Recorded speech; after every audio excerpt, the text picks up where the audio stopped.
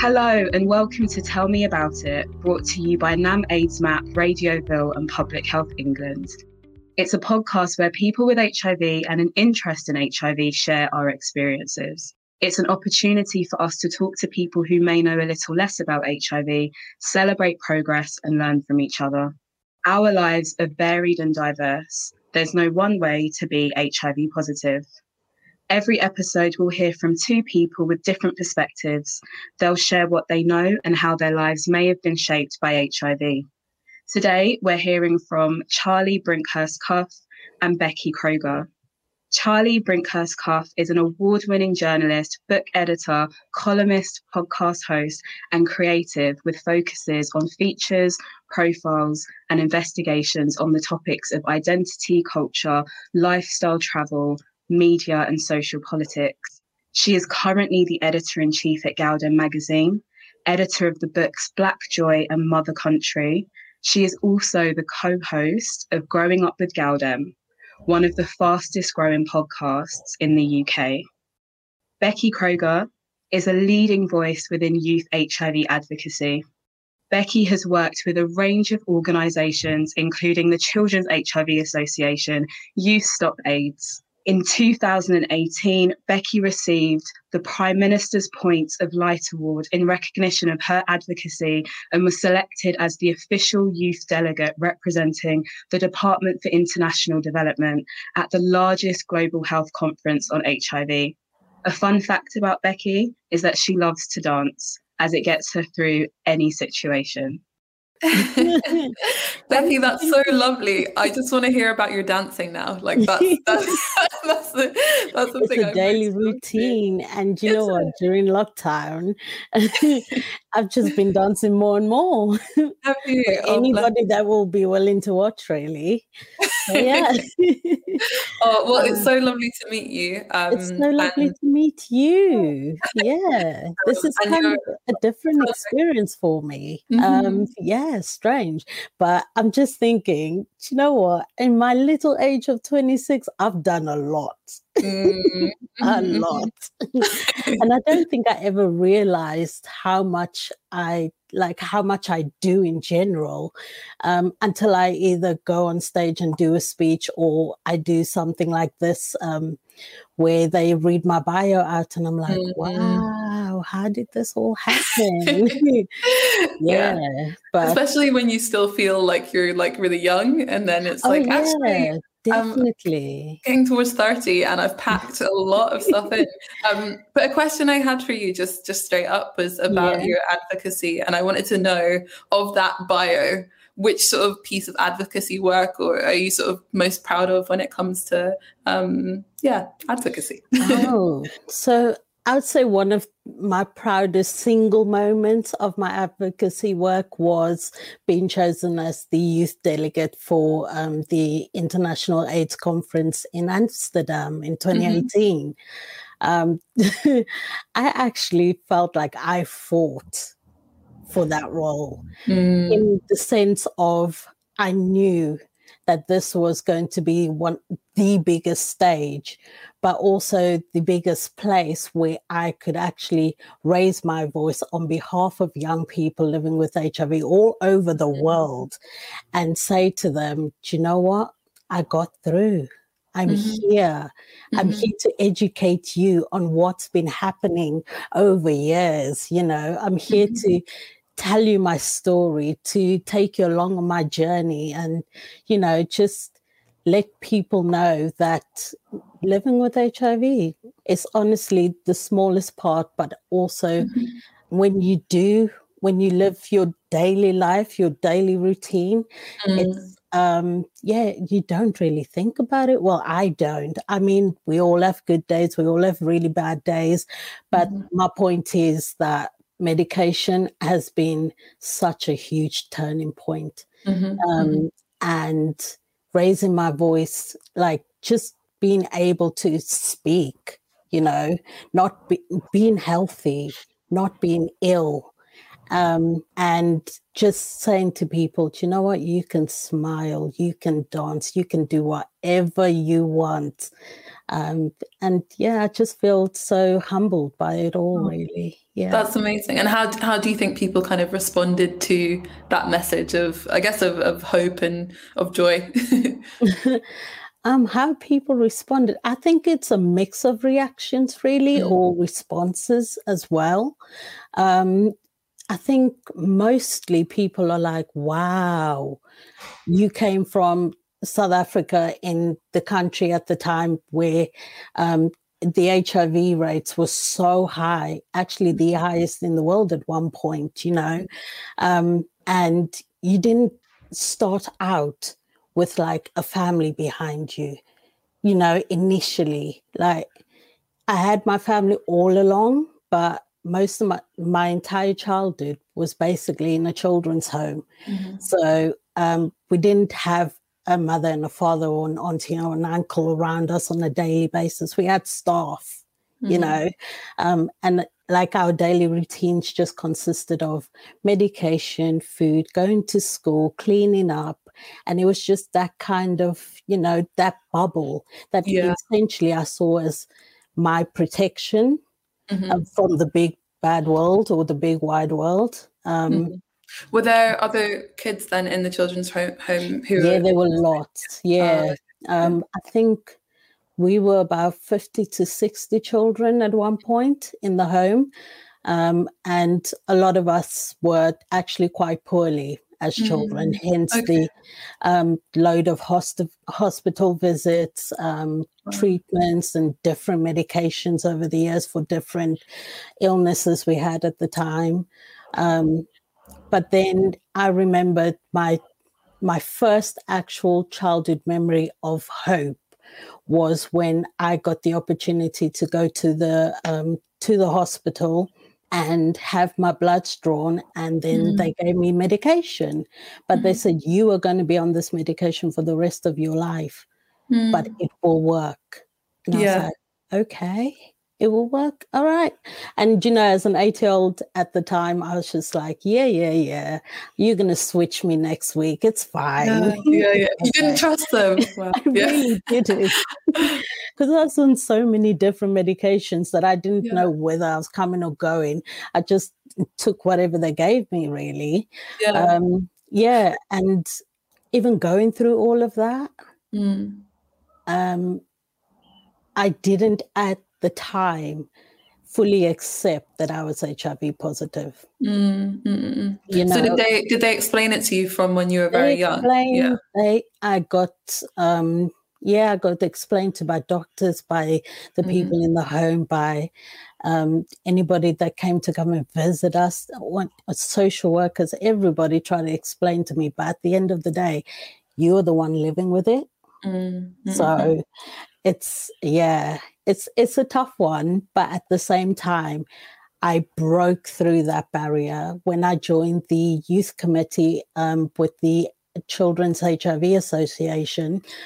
They were initially my starting block, really, and I went to this the summer camp that they run every year, and about 100 young people turn up, and we have key workers, camp leaders, staff members, and we have a week where we learn about HIV through a variety of workshops.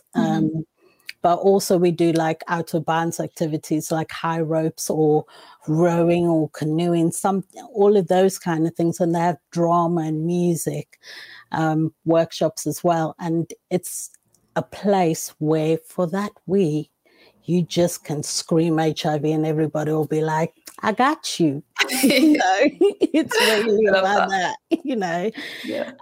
and joining the youth committees where I actually started speaking about my journey of living with HIV, educating doctors, scientists about how I, as a young person, live with HIV, what I've been through, how I felt going through it, how I felt coming out of any issues that I may have had, and it's just about, they gave me that opportunity, And I took it and I said, thank you, Chiba. And I feel like I just went from plane to plane and I flew, Wow. you know. Yeah, it's yeah, like yeah. I built that confidence with the friends that I had made. I built that level of trust, you know, as well. And I don't think Chiba actually realizes what they like, how much of an impact they have on young people's lives, but they have such a huge impact. And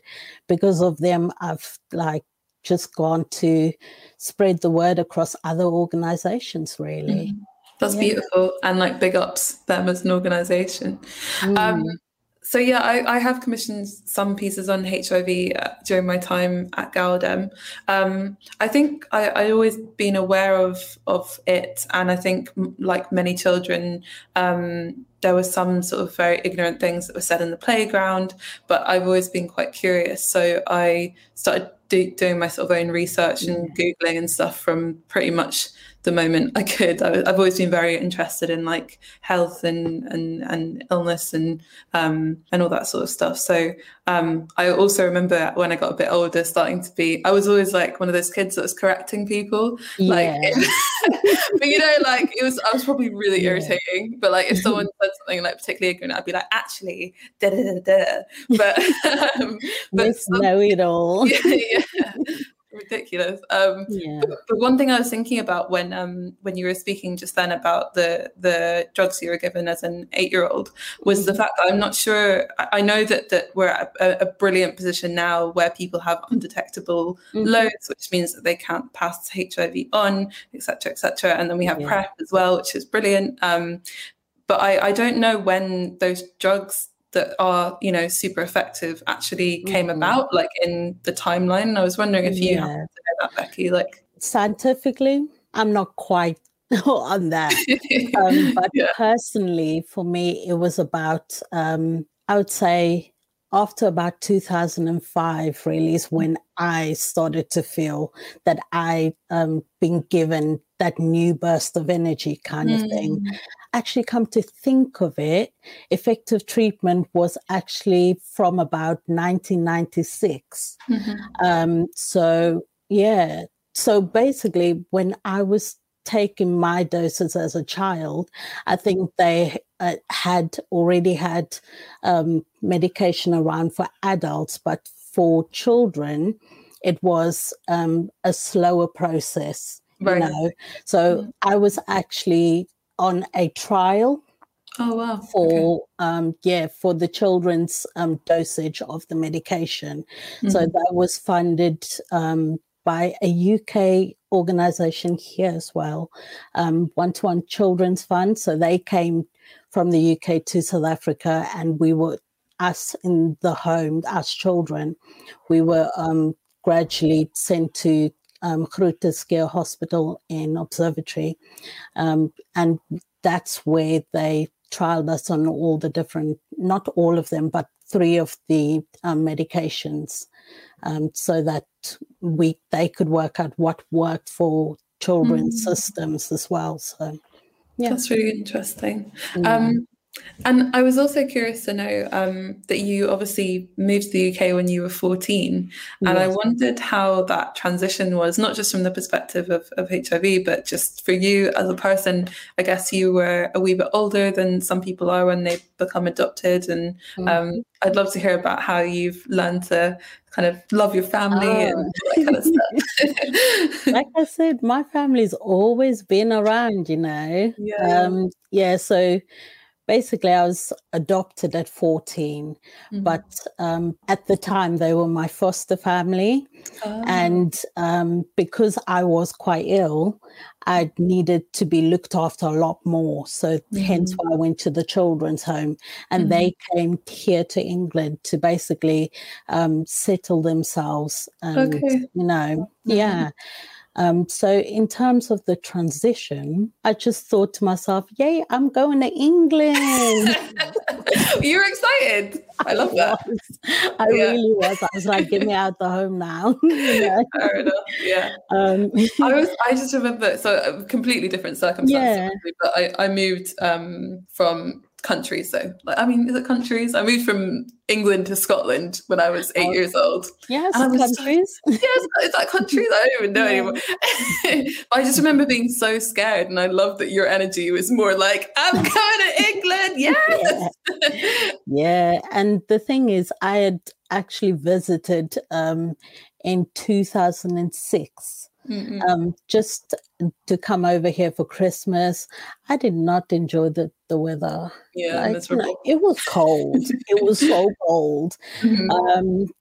So I'd visited and I'd really enjoyed it. You know, one of my fondest memories is eating a pancake, one of those crepe pancake things in the center of London. Oh, you nice. know, Yeah. and I was just like, when I thought about coming here, I was like, I'm going to have another one of those pancakes and I'm going to try and stand in the exact same spot. Oh my God. You know what? That is so like me. Like all of my memories of places are based around food. Like if I had a good meal somewhere, I'm like, I'm going to go back and have that meal again. Definitely. Yeah. So did you move straight to Ipswich where you are now? I did. Oh, yes. cool. Yeah, Nice. I did. And I think I was at home for about 3 weeks and then I was in school. I was in a different high school kind of thing. And I had attended a year of high school in South Africa, but coming here, it was a whole different story. Wow. You know, I found that in a weird way, I found myself hiding, you know. I'd gone from that like openly expressive girl to that really shy girl with the really strong accent at the time. And it was just a bit strange, really. And also taking time off to go to my medical appointments was a huge thing because I was under 2 different hospitals. I was under here in Ipswich, but also I was at St Mary's in London. Okay. You know, so that essentially meant if I was going to St Mary's, it was a full days of school missed kind of thing. Yeah. And with that, when you miss days, they're like, oh, where were you? You know, what have you been up to? Why did you go off for so long? And it's all of those kind of questions. And at the time I found myself saying, I just went to the doctors, but then, you know, you went to the doctors. Why have you gone to the doctors? Why do you go so often to the doctors? And it was just like, oh, yeah. And what was the kind of advice being given to you at the time by your family or by others, like as to whether or not you should disclose your diagnosis? Were you told that, you know, if you feel they left it up to me. They left it up to me, you know.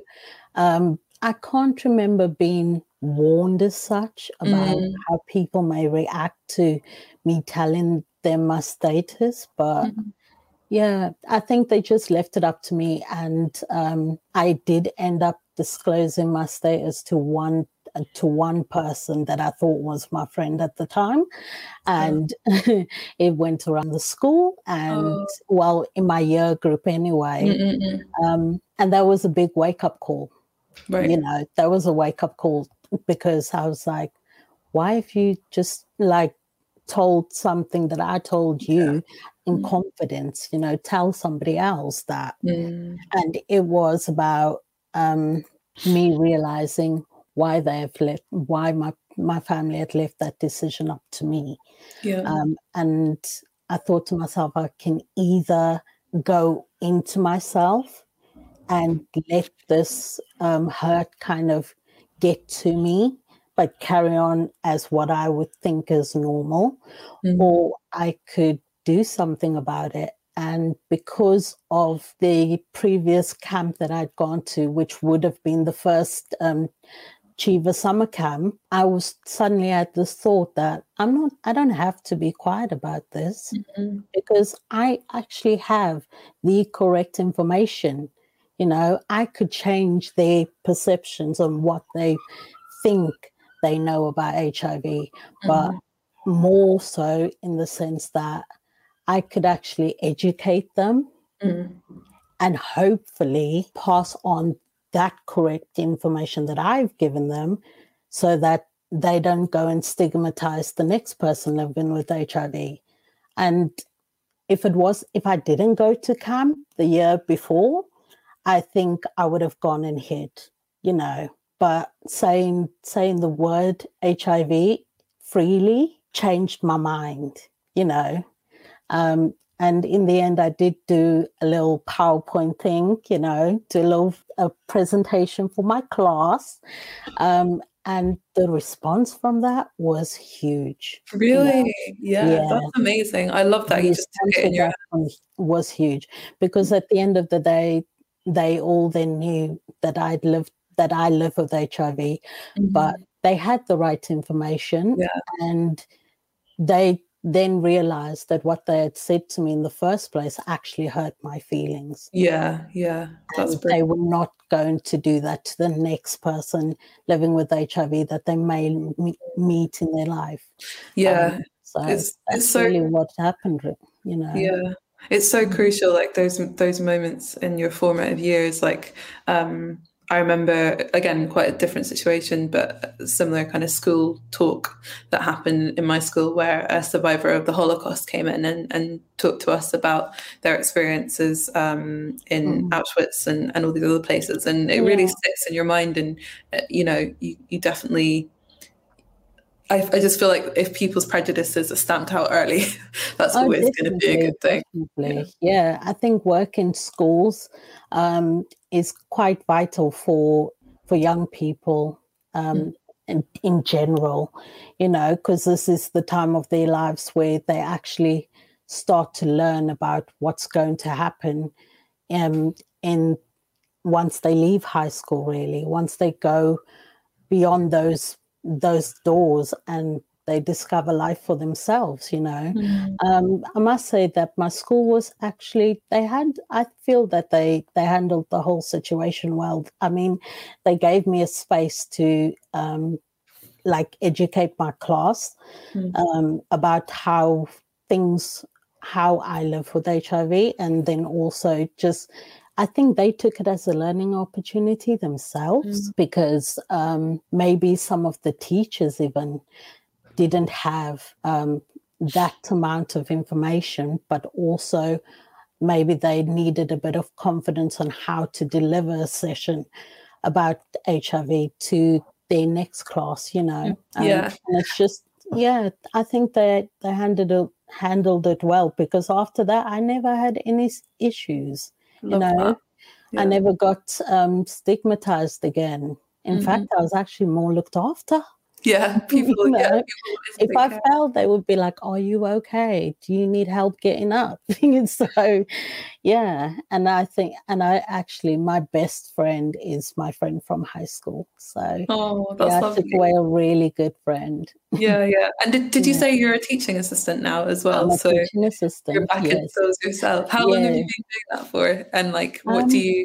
Since I was 19, really. Oh, wow. But what made me realize I wanted to work in a school was that I went for my, you know, your training days in work experience. Yes, I went for my work experience in a primary school, and I loved those 2 weeks. Yeah. So, I thought I might as well give it a go. Sure. Yeah. What do you think are sort of the most important things young people should be told about HIV nowadays? Most important thing, I would say that it's all right. It's actually all right, you know. There'll always be people that will be there for you, even if it's just one person, even if it's just your doctor that you go and see, there will be somebody. That's cool. And do you think that there's, obviously at the time you were educating your peers and your teachers as well, by the sounds of it, but do you reckon that there might be better HIV education in school nowadays, or I don't know if that's there should be. yeah, maybe that's if there hasn't been already. I'm sorry, Department for Education, what have you been doing? Yeah, for sure. I don't remember any lessons on it and stuff, but I wasn't necessarily paying that much attention in school, so they might have been there and I just missed it. Yeah. But I feel like my own education around HIV was definitely personal and something that I have looked into and researched on since I've been an adult, rather than being taught about it as a child. Was there one particular like moment or piece of information that you may have read that sparked your interest into learning about it? I think it might have actually been a more personal thing that like re-sparked it. So obviously I kind of taught myself a little bit about it as a kid, as I kind of mentioned when I was like being a know-it-all and being like, don't be mean about people who have HIV. Blah, blah, blah. But when I got a bit older, obviously I started having sex with people, and you start reading about STIs and how not to transmit them, etc. And there was one time where I took a HIV test, or actually I'm very like squeamish with blood, and so I am too. Oh man, yeah. So my housemate, like I was like and my housemate had to come in and finish off doing the test. And it just got me thinking more about HIV, and so I think from that point I started paying more attention to dialogue around it, and also started reading about PrEP, which there was such an effective. I mean, you probably know about way more about it than me, but from an outsider's perspective, it seemed like a really effective campaign around PrEP. Although I know there's, or certainly when I was researching it back in the day, there was more work that needed to be done in terms of PrEP reaching like women specifically, and probably Black women as well, more specifically. But yeah, I mean, could you tell me from your perspective, Becky, what PrEP does? Because I'll probably explain it poorly and you'll probably explain it much better than me. Pre-exposure prophylaxis was basically around how people can basically prevent themselves from contracting HIV. I don't know if it was a particular group of people that spurred it on, but I think to be honest, I haven't like properly read about PrEP because I just seen it like on social media and been talked about at events and stuff, but I don't know too much, Yeah, so what I remember reading at the time is that it's a pill, obviously, that a person who doesn't have HIV can take to stop getting HIV. But I think there was a particular man who kind of championed Greg. PrEP. Yeah. And his story was really cool to read about. And I think I remember like BuzzFeed in particular. Obviously, I'm a journalist, so I like pay attention to media news. And I just remember BuzzFeed in particular being really good at like reporting around what Greg Owens, who was the man who created I Want PrEP Now, the campaign, doing it and reading about his story. So that was really cool. Yeah. I'm glad that like they had done it to include especially women. And I think because that was around, I've always seen it around gay couples, or in the gay community. But I thought about what about trans women and women and men, and also women, even straight women. Yeah, I just think it's very important for all communities, really.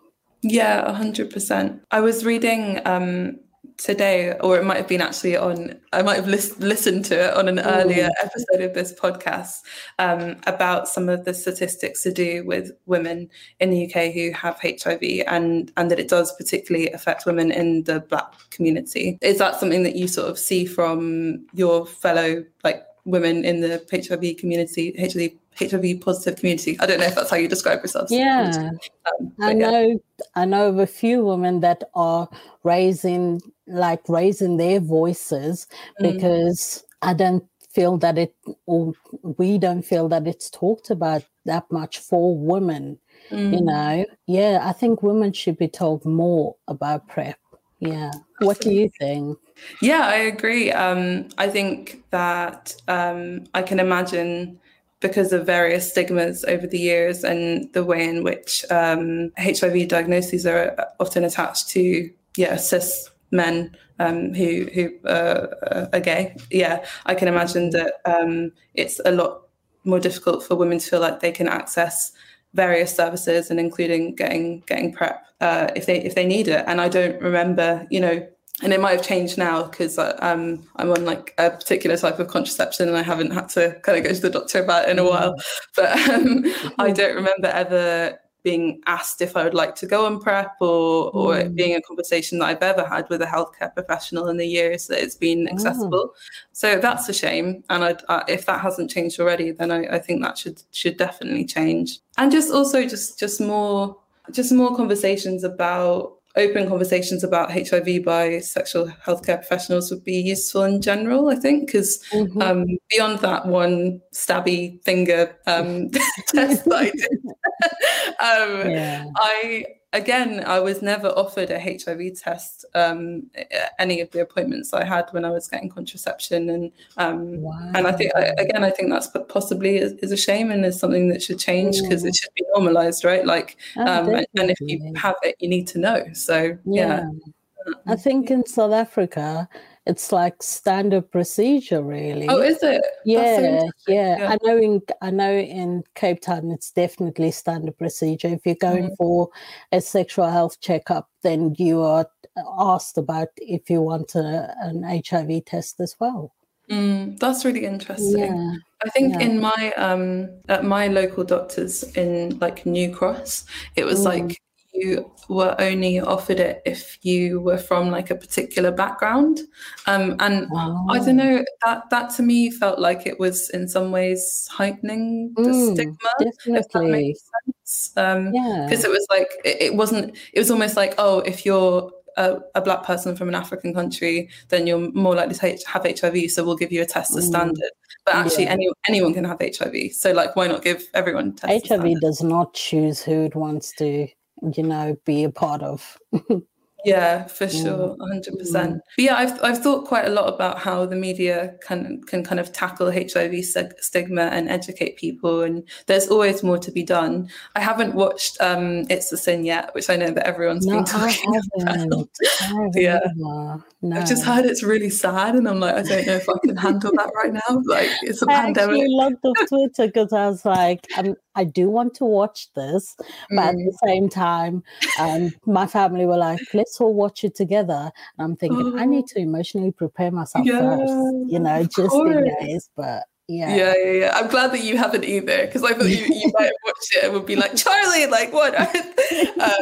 But yeah, I mean, going back to what we were saying about women, I think one of the criticisms of It's a Sin was the fact that it didn't really, as far as I'm aware anyway, neither of us have watched it, so we might be wrong. But what I've read is that it didn't really tackle the experiences of women with HIV. So, God, it would be great to see a series that gets that much fanfare that also goes into the experiences of women with HIV. Like, I would watch that. And could you imagine, like, ever someone telling the story of your life on film or anything like that? Oh no way.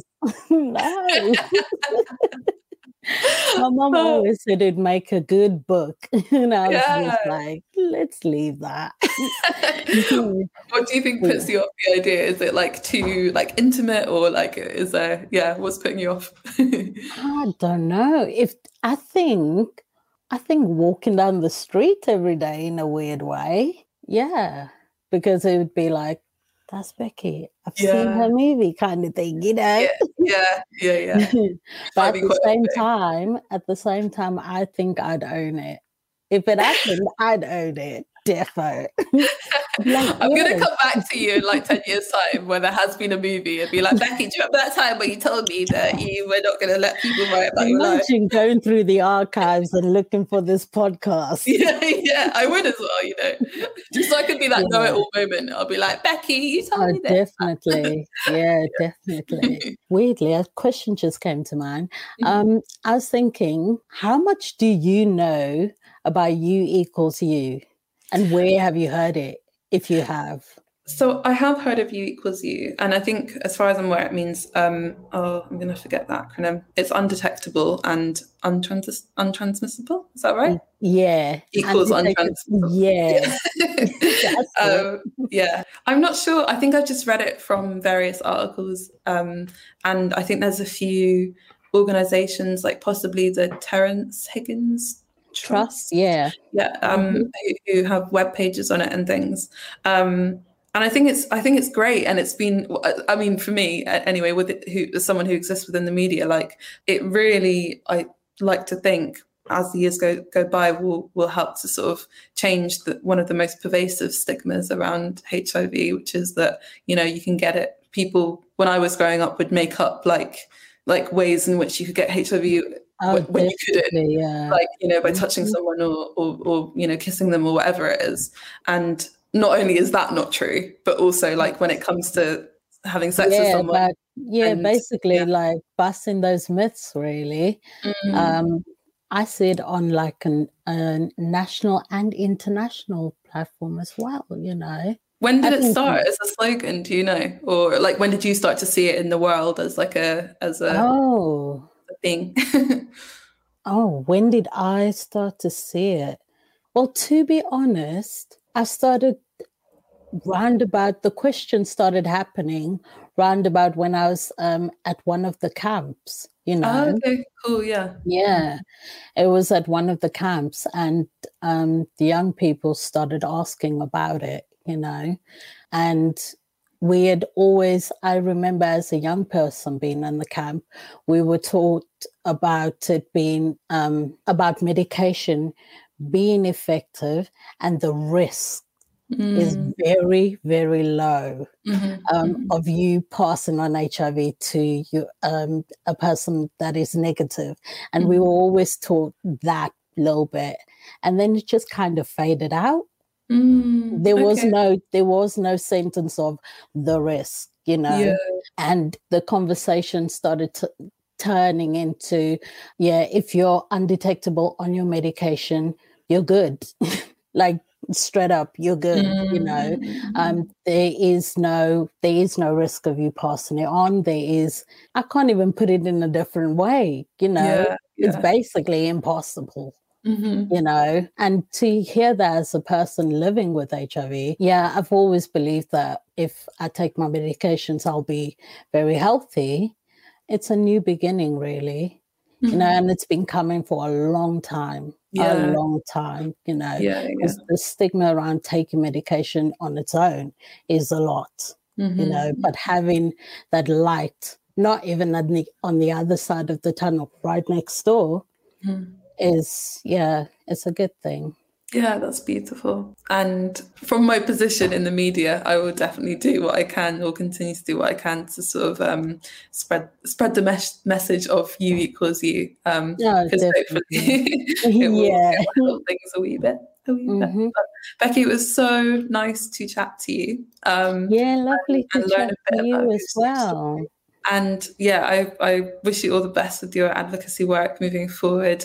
You're a brilliant speaker, and it's just really heartwarming to hear about your teaching, hear about what you were like as a little kid, sort of like standing up to the bullies. I'm very into it. Thank you. Thanks so much for listening. Please rate, review and subscribe via Apple, Spotify or wherever you get your podcasts. For more information on what Charlie and Becky were discussing on the show, email info@nam.org.uk or follow us on Twitter @AIDSmap.